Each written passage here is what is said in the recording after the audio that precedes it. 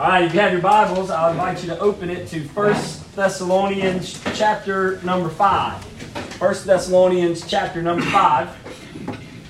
We've been reading through the book of Acts primarily, it seems like, at least the storyline from the book of Acts in the New Testament in our Bible reading plan. And as we've been going, we've kind of taken some little detours throughout the timeline, depending on chronologically where some of the letters in the New Testament fit as we're looking through, in particular, some of the missionary journeys of Paul and kind of where he ends up, or at least close to what many people assume timeline-wise, where Paul ended up. So if you've been reading with us as of today, you should have read, if you've done your reading for today, you would have read through Acts chapter 19.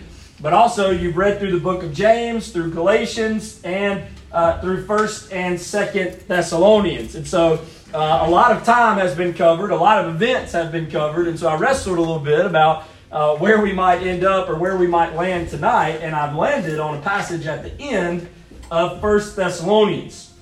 Now, just to give us a little idea from our readings in 1 Thessalonians, Paul has told the church at Thessalonica on multiple occasions to abstain from sin. He's told them to love one another. He's told them to mind their own affairs. He's told them to work hard, and he's told them to walk properly among outsiders. But an interesting theme that happens in the book of 1 Thessalonians is the second coming of Jesus and how he will come, as Paul wrote to the church at Thessalonica, he will come like a thief in the night.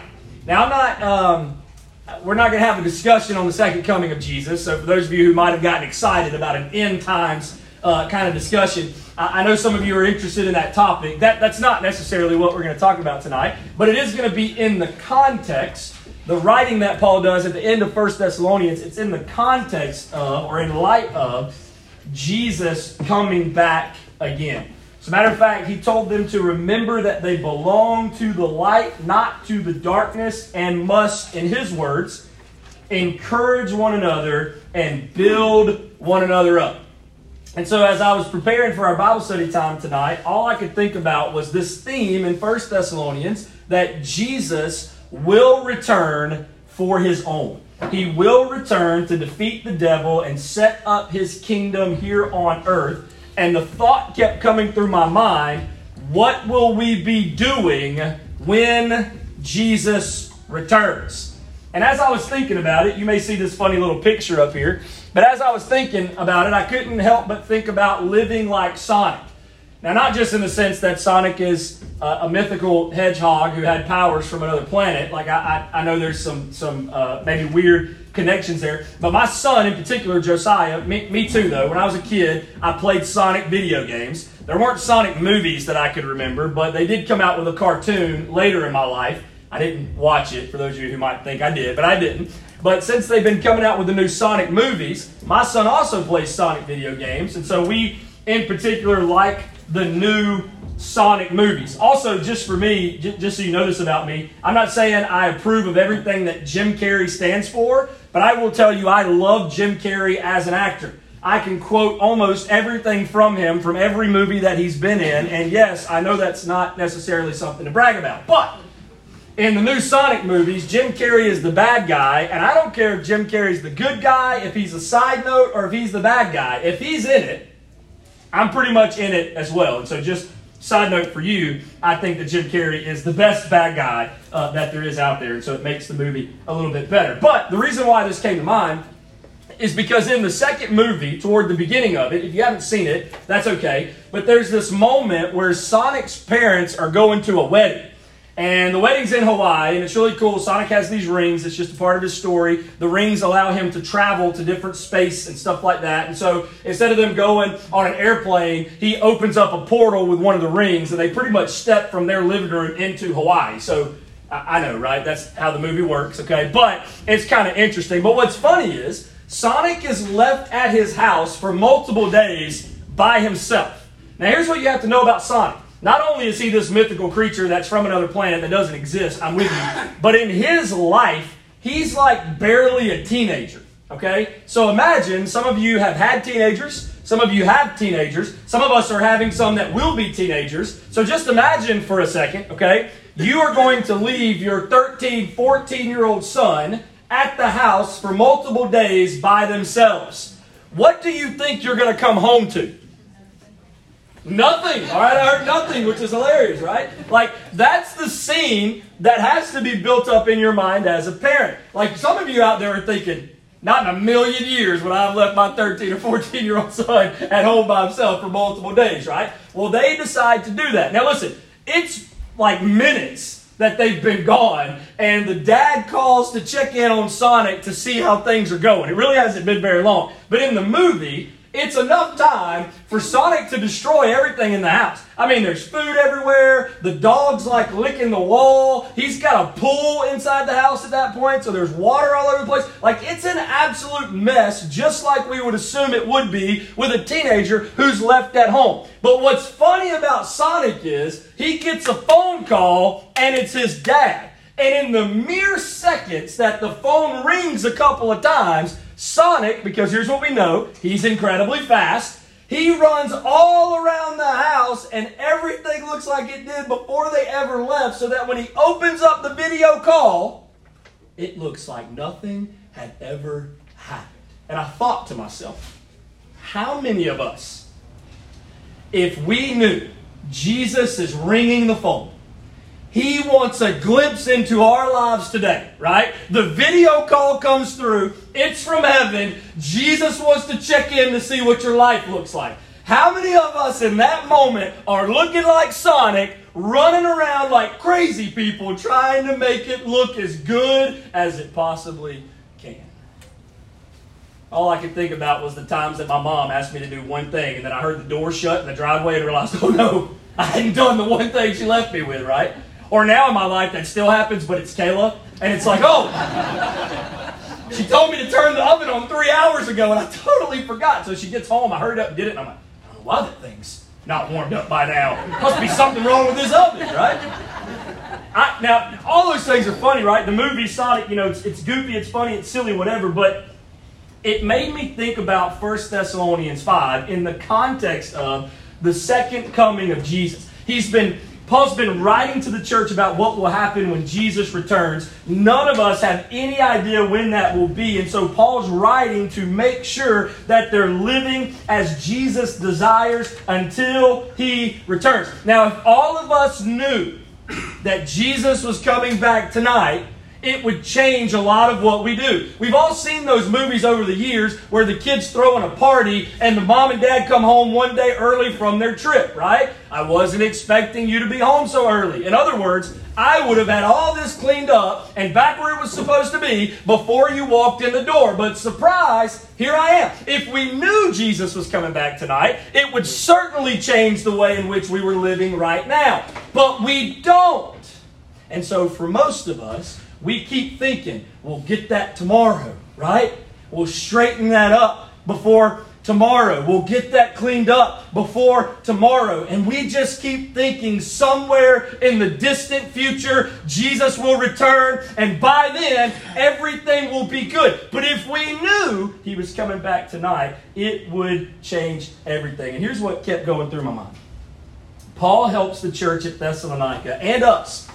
Right? Like he's writing to that church, but God is certainly writing to us. He's writing to us to help us know what we can be doing in order to avoid this problem. In other words, how are we living in the present in light of the future? We don't know when He's coming back, but we know that He is. We know what we need to be doing until He does. The question is this simple. How are we living in the present in light of the future? And I really do think in 1 Thessalonians 5, just in a few verses, I think it brings out some questions that are important for us to ask ourselves. Now, the first one is a little bit uncomfortable for me. This is it. How well do I love my leaders? How well do I love my leaders? Now, you may be thinking, Danny, this is a little weird for you to be talking about how much we should love you, right? Well, I'm really not trying to, but here's what Paul writes, 1 Thessalonians 5, look at verse 12. Let's start there. He says, we ask you, now don't forget, this is all in the context of Jesus coming back. You don't know when, like a thief in the night, but you better be ready, He's coming. What should we be doing? He goes, well, we ask you, brothers, to respect those who labor among you and are over you in the Lord and admonish you. Now, Paul's talking specifically in this context, spiritual leadership. And so this question comes to mind as we read through what he's talking about is, how do I love my leaders? And how can we love our leaders better? And so a couple things to think about from this. The first one is this one. How do I, personally, acknowledge the spiritual leaders that God has placed over my life? Now this could be your pastor. It's the awkward part, right? This could be some spiritual teacher. This could be a preacher from the past or an evangelist that spoke that may have changed your life forever. This could be a Sunday school leader. This could be a mentor of some kind. This could be some person who's discipling you. This is any form of spiritual leadership that God has placed over your life. And I want you to think about this question. In light of the future, how am I living today in love of my leaders? How am I acknowledging them before God? Now here's why this is so important. Because the church, you may not know this, although you do, the church is not a dictatorship, nor is it a democracy. Now I know we may forget that sometimes, but the church is not ran by me, and it is not ran by the mob. It's not a dictatorship. It's not a democracy. It's what we call a theocracy. You say, Danny, what do you mean? God is in charge of His church. That is what is unique to the setting of Israel. That is what is unique to God's church. We do have a king. You might not be able to see him, but he is just as real as any other king. His kingdom may not be here. It may be from another world, but we submit to him, and all of this belongs to that guy, to God, the greatest king, the Lord of Lords, right?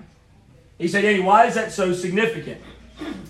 Because it's God who calls and anoints everyone, or calls and anoints every leader, and everyone else is to follow that particular leadership. Now, I promise, I'm not trying to be self-serving, but here's what I do want you to get a picture of. You say, Danny, you're saying that because you want us to do whatever you say. I promise you that's not the case. What I am trying to get you to see is this. I did not wake up one day and go, you know what? I want to go to South Tillow, Mississippi, and I want to be the pastor of First Baptist Church. Let me Google. Is there a First Baptist Church South? Okay. I want to go there, and I want to pastor that church for however long God sees fit. And no, listen. I did not wake up one day thinking that. Evan Wilson did not wake up thinking that. Corey Jeffcoat did not wake up thinking that. Here's what happened. God orchestrated those events. He ordained the purpose behind us being here. He called us through the leadership of this church, and He said, Danny Boudreaux, I want you to be my spiritual leader who leads at First Baptist Church, South Tillow. And I said, Lord, I'm not sure what that word even means. Matter of fact, all I can keep thinking of is, where is Saltillo? God directed our paths, and we followed Him here. We desire nothing more than to be obedient to Him. Now, here's where the acknowledgement comes in. Paul writes, respect those who labor among you. Now, the word for respect is interesting. It means recognizing, acknowledging, appreciating, and value. The word literally means, in its most basic form, to know. All right, now think about this as far as your spiritual leaders. Think about the word to know. How well do you know your leaders? You say, Danny, what do you mean? Do you know their heart? Do you know their passion? Do you know their hard work? Do you know their commitment? Do you know their sacrifice on behalf of the local church? Do you know what happens every day? as they strive to be faithful to the Lord to make every other person in this church happy? Do you know what they go through, what they do, what they lay on the line every single day? Do you know what they hear? Do you know what is said to them? Do you know what happens when they leave this office? Do you know them? The word can mean to take an interest in. Let me ask you something, friends. Listen, Paul's writing in light of Jesus coming back. He's thinking about the elders at the church at Thessalonica. He's thinking about the elders in Ephesus, in Galatia. He's thinking about James, the great pastor in Jerusalem. He's thinking about all those who are serving and shepherding the flocks of all these churches that have been planted. And he's thinking, listen, Jesus will come back. While you're waiting, how well do you love your leaders? Do you even take an interest in their lives?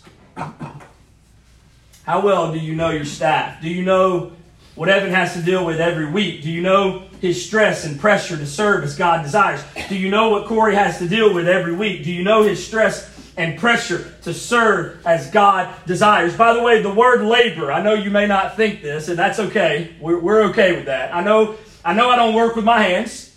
I know I don't have a lot of calluses. I know I don't get real dirty most days, although I'm always sweaty, so that really doesn't maybe apply to me as much.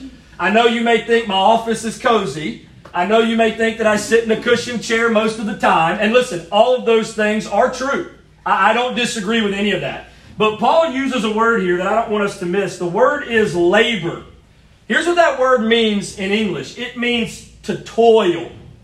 He has in mind the hard work of breaking up something that doesn't want to be broken up so that God can produce in it something that it never wanted to be produced. Now think about this for a second in the perspective of your leaders. All right? You know you better than anybody else. And guess what? You know that person across from you too, right? You got some thoughts about the people in this room. Here's what we all know. We're not perfect. As a matter of fact, a lot of us are like some old hard ground that it takes a little bit of work to till up. You know what I'm saying? There's some toil that's involved as we stand side by side working together. Can I tell you something, friends? Your staff is constantly seeking after God to know the best way to toil and till and break up and get the soil ready for what God wants to produce in His people. I know it may not look like it at times, but the work of a spiritual leader is not easy work. The idea of labor is hard and strenuous. There is zero room for laziness. As a matter of fact, I was reading about this, and somebody made the comparison that when Moses finally wore himself out and he finally let go of some of his responsibilities, in Exodus chapter 18, it said that it took 70 men to do what he was doing alone. Now, I'm not Moses. It would not take 70 men. But I just think it's an interesting comparison to think about for a moment what your spiritual leaders do and how much they carry, and maybe step aside for a moment and ask yourself this question. How much do I love my leaders? And specifically, how much do I acknowledge my leaders? Do you take an interest in their lives? Let me show you this one too, because this kind of brings it up as well. Think about it this way. When you think about how well do I love my leaders, how do I not only acknowledge them, how do I appreciate them? We got to hurry up. Danny, you're spending way too much time on this. I know. Look at verse 13. 1 Thessalonians 5, verse 13. Paul continues. He says, not only are you to respect those who labor among you and who are over you in the Lord and admonish you. By the way, admonish means to instruct, to caution, advise, counsel against, to remind, to urge to a duty, right? Not only that, but he says in verse 13, and to esteem them very highly in love because of their work. Be at peace among yourselves. How do I appreciate my spiritual leaders? Paul goes on to say that they should be regarded highly, not because they're great people, by the way. Don't mistake why they're regarded highly. It's not because Danny Boudreaux is anything special. It's not because Evan is the greatest worship leader God's ever planted on the... It's not because Corey is the #1 youth pastor in the world and he can't ever get any better. He can never be held accountable. He can never be questioned. No. It's not any of this. They are to be held in high esteem. Why? Because of their work. They have the highest honors. Paul uses the word love. He uses the word agape, by the way, which means unconditional, a love without limits. Listen, I love the way the church held Peter and John in the highest esteem, even though the religious leaders of their day knew them as unlearned and ignorant men. Like, according to the world, it was like, who cares about what they do, right? According to the church, they were some of the greatest guys that they ever knew. As a matter of fact, I went to William Carey University. I'll never forget hearing a story about when William Carey was aboard a ship on his way to India. He was surrounded by several of his peers that were diplomats. They were high British officials who ruled the Indian subcontinent. They were the big wigs, and he's just on a boat sitting next to him. He was looked upon by everybody on the ship as a nobody, and it says, it's recorded, one snobbish individual sneered at the missionary. Here's what he said. "Just a shoemaker, aren't you, Carey?" Here's what Carey responded back with, by the way. "No, sir. I'm not even a shoemaker. I'm just a cobbler. I don't make the shoes. I just fix them when they're broken." That's what Carey was saying back. I can't tell you the name of a single person that was on that ship, but the whole church honors a man by the name of William Carey. You say, "Danny, why is that significant?" Your staff has the greatest privilege in the world.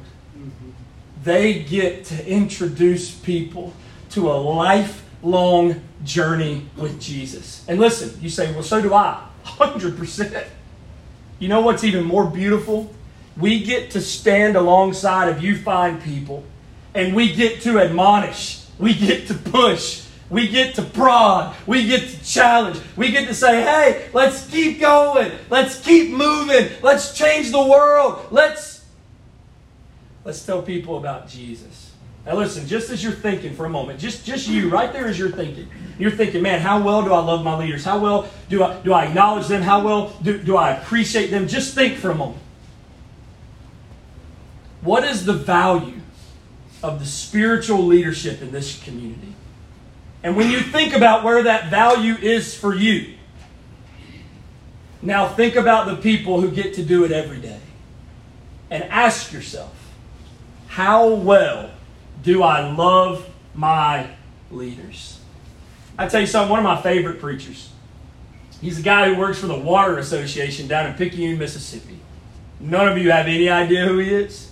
You know what? Nobody in this world outside of his family and a few friends will ever know what his name is. But can I tell you something? The way that this particular guy was passionate and the ability he had to share God's Word always makes me realize a lot of people may think his life is wasted. Water Association, doesn't ever get out of Picayune, Mississippi, zero education. Who cares about that guy, right? I can't wait to get to heaven and know how many people were impacted by him as much as I was. Yeah. It's a beautiful thing, right? Ask yourself, how well do I love my leaders? Let me move on. I got so many things. We need to go. Here's the second one. All right, so Danny, all you're talking about is leaders. I know, it's self-serving. I'm done with that. Number 2 has nothing to do with spiritual leaders, by the way. How am I lifting up my brothers and sisters? So think about this. All of this is in light of the return of Jesus. He is coming back. While you're waiting, how well do I love my leaders? While you're waiting, how am I lifting up my brothers and sisters in Jesus? Here's what Paul says, 1 Thessalonians chapter 5, verse 14. Here he says, right? And we urge you. Here it is again. It's his next emphasis. "And we urge you, brothers, admonish the idle, encourage the faint-hearted, help the weak, be patient with them all." In light of the second coming, the return of Christ, ask yourself these questions. As it relates to my brothers and sisters in Christ, how am I admonishing the idle? How am I admonishing the idle? Why, Danny? Why are you asking? Because the Lord is coming back. This phrase deals directly with those who are disorderly, by the way. Admonish means to instruct. It carries the idea of correction through instruction. It can mean to confront. A lot of people hear this phrase and they think, oh, we need to lift, we need to encourage, we need to be nice. This is not the nice statement, all right? This is the statement where Paul's looking at somebody and he's going, hey, you got some brothers and sisters who need somebody to get in their face, say, put your big boy pants on, and start living the life that you claim to live. He's saying genuine, beautiful accountability. You got some brothers and sisters in your life who need this type of confrontation. You go find them and you push them to be better. By the way, we all need that in our lives.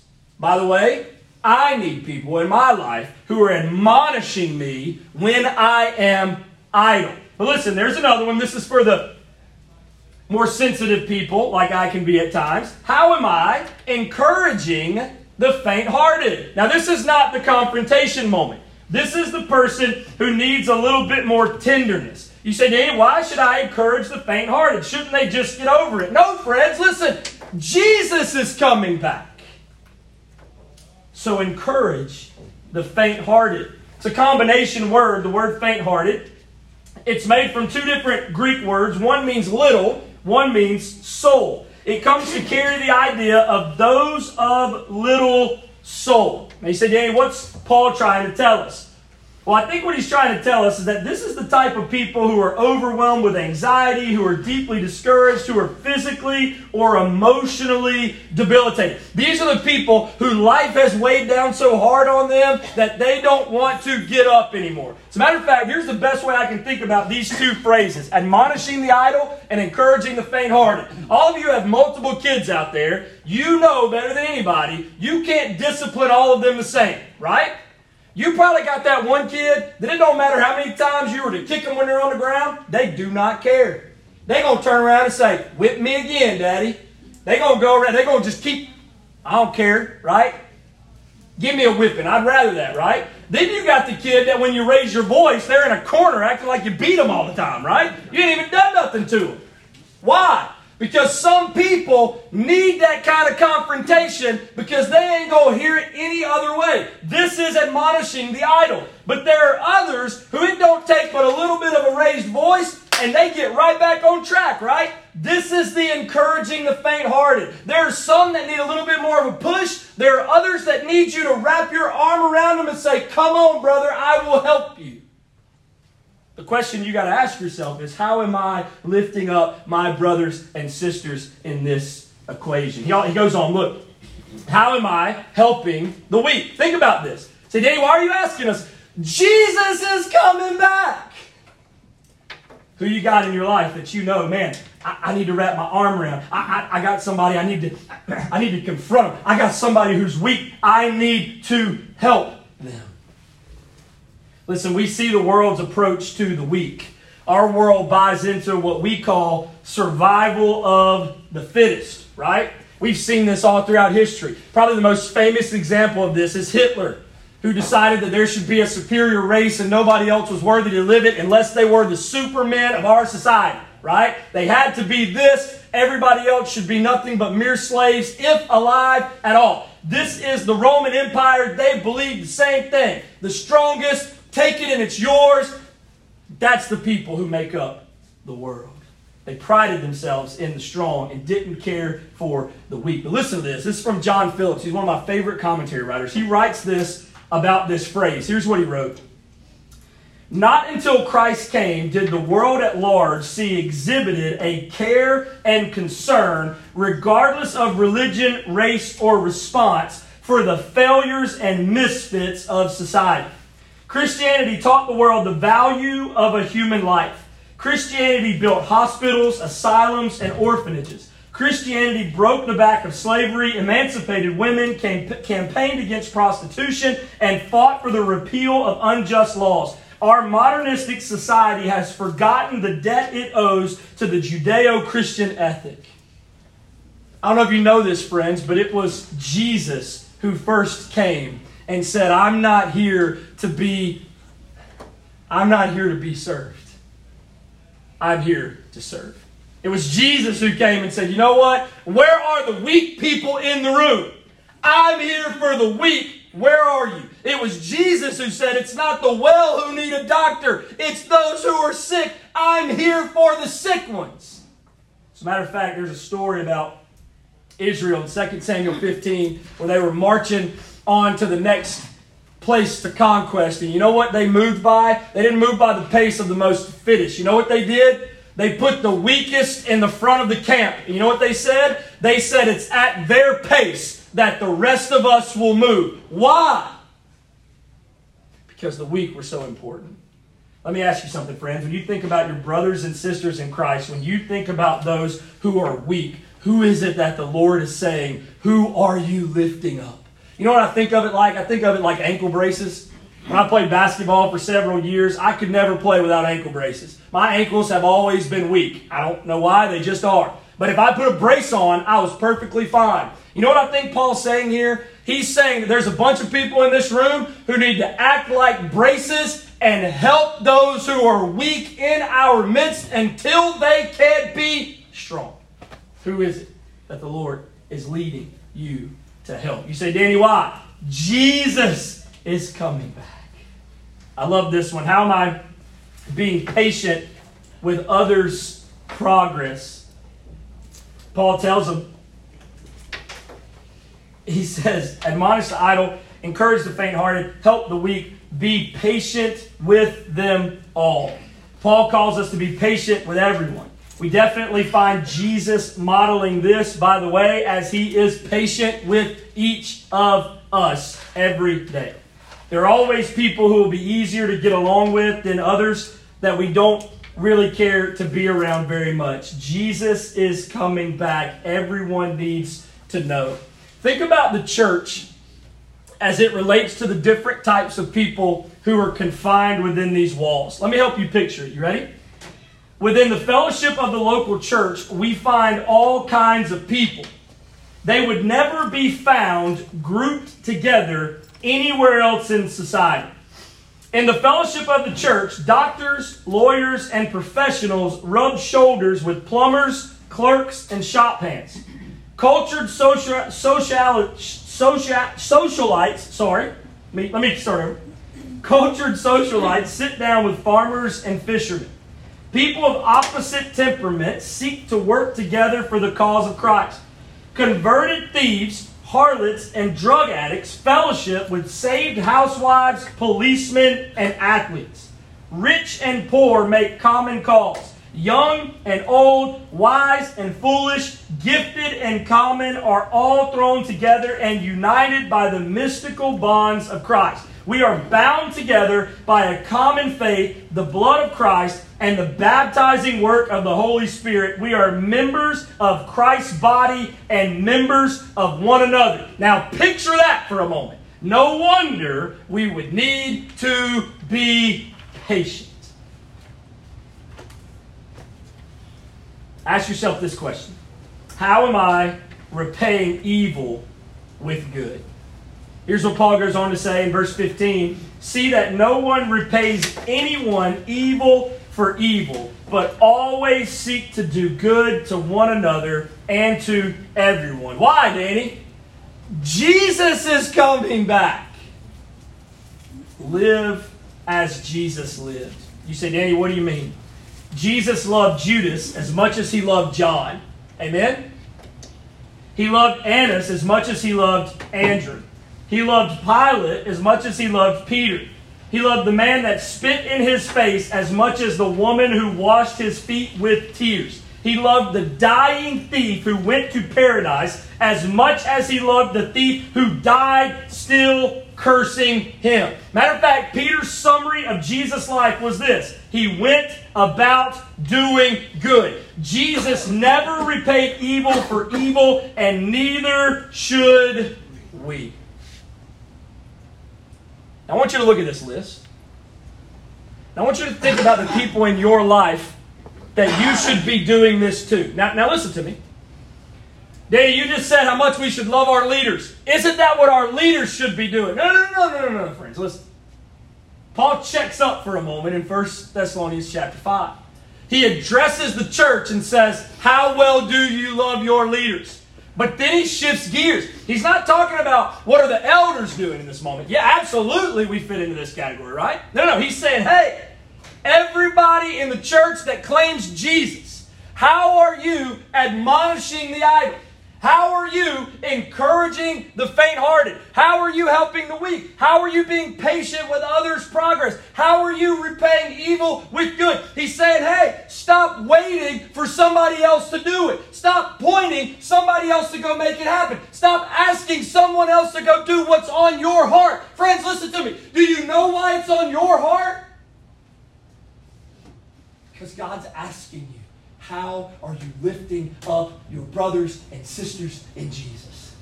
Can I tell you something? He's not asking you, hey, go find your pastor and tell him to uplift your brothers and sisters. Go tell him how he can do his job better. That's not what he's saying. He's saying, I put this on your heart because I want you to do this. Jesus is coming back, friends. How am I lifting up my brothers and sisters in Christ? Let me ask you this one. How am I living for Jesus? Look at verse 16. Paul writes, rejoice always. Am I joyful? Listen, most of them were experiencing persecution, but they could rejoice. Why? Because Jesus is coming back. Listen, they may have thought Paul could say this because he's not experiencing what they were experiencing. But listen, he had experienced plenty and would continue to do so. As a matter of fact, Jesus said himself, blessed are you when others revile you and persecute you and utter all kinds of evil against you falsely on my account. Listen to what Jesus tells them. Rejoice and be glad, for great your reward will be in heaven. He says, rejoice always. Am I joyful?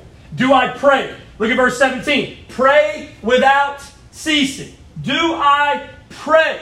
We have the very throne of God open to us at all times. Whatever we want to talk about, God is there. Whenever we want to talk to Him, God is there. However we want to talk to Him, God is there. We have direct access to the King of Kings and Lord of Lords. Look at this one. Am I thankful? Watch this, verse 18. Give thanks in all circumstances, for this is the will of God in Christ Jesus for you. I don't know if you know this, but there aren't a whole lot of places where it specifically says this is the will of God. So if you're saying, Danny, what's the will of God for me in my life? Well, here's one of them. Give thanks in all circumstances.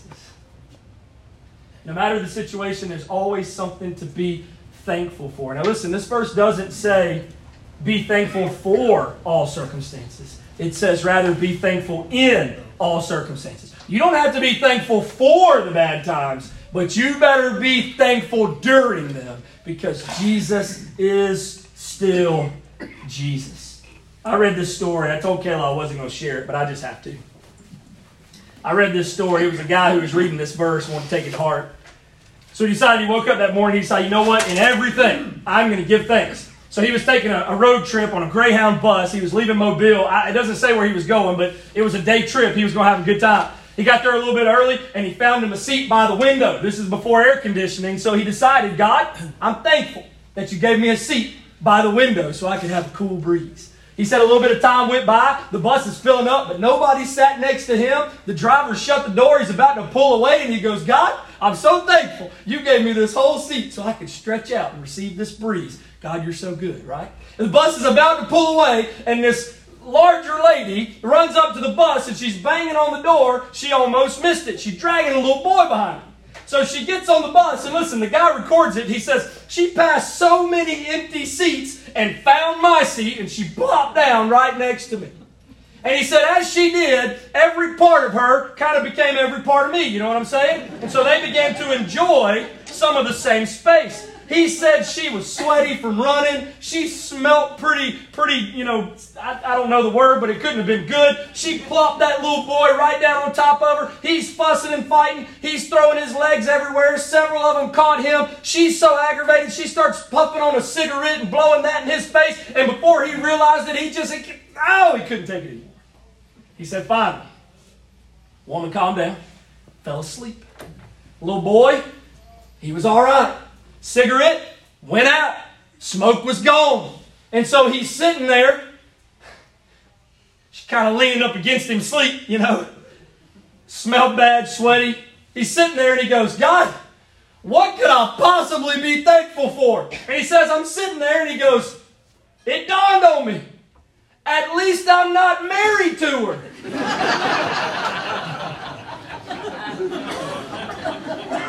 I know that's horrible, but listen to me. We got to find every way that we can to be thankful in all circumstances. Am I thankful? Look at this one. Does my life quench the work of the Holy Spirit? Look at verse 19. Paul says, do not quench the Spirit. The word for quench means to extinguish. It carries the idea of putting out a fire. God doesn't want us to be the cause of putting out the fire of the Spirit of God in this church, in this community, in somebody else's life. Hey, listen to me, friends. If you're one of those fire-quenching kind of people, can I tell you something? I love you, but I don't ever want to see you. All right? Find somewhere else to be. We don't want the fire quenched here. We don't want people quenching it. We want people fanning the flame, friends. Ask yourself, does my life quench the Spirit? Man, there's so many things we could say. Let's keep going, though. Do I cling to the Word? Look at verses 20 and 21.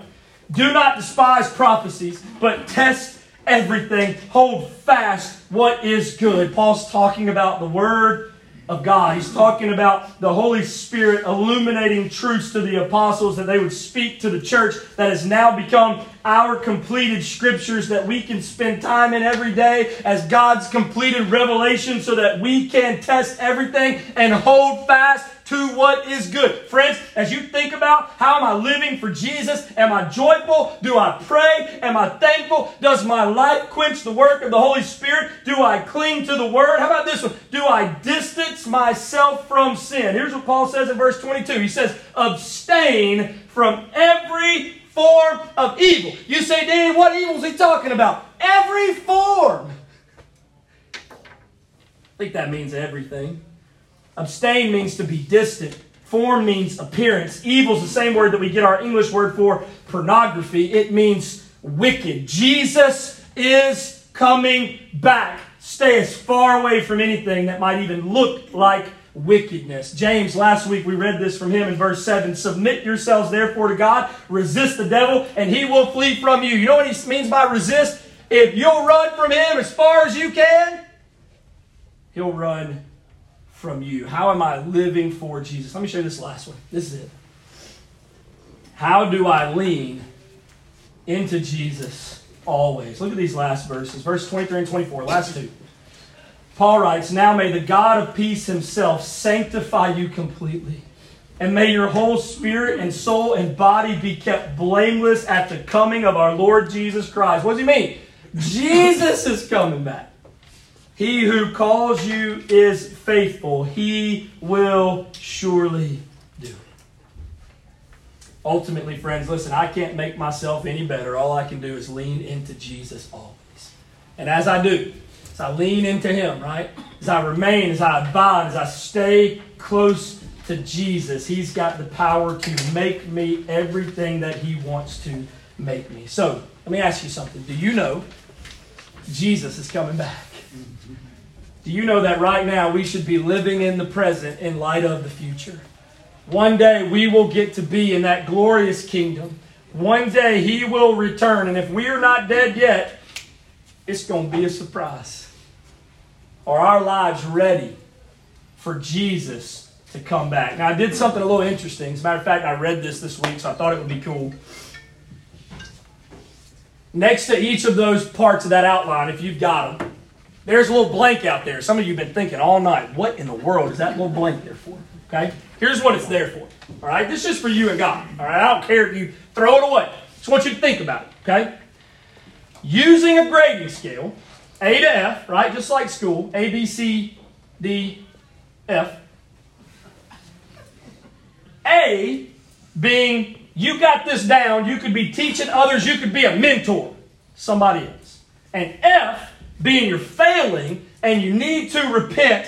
How did you score? So listen, you wrestle with 1 Thessalonians chapter 5. You think about what Jesus desires from us in the present in light of the future. And I want you to process that on your own. I want you to say, God, where am I at in this process? Where am I at when it comes to loving my leaders? Where am I at when it comes to lifting up my brothers and sisters? Where am I at when it comes to leaning into Jesus always? Where am I at, God, when it comes to what you desire of my life and living for Jesus? Hey, God, where am I at when it comes to each of these things in my life? Let me just tell you something. This is a cool little just marker for you. I bet there's some things on there that you need to work on. As a matter of fact, I don't want to show you my list. It's a little embarrassing. Matter of fact, I don't have to show you my list. That's between me and God. But I want you to know something, friends. Jesus is coming back. And you know what I had to think about when I was reading 1 Thessalonians 5? Here's like, when I'm grading myself. This is just me and God, by the way. He's not, the A doesn't make Jesus love you anymore. Please don't miss that, all right? The great thing is that when God sees a follower of Jesus, He sees the blood of Christ covering everything, right? Thank you, God, that you cast my sin as far as the east is from the west. Thank you.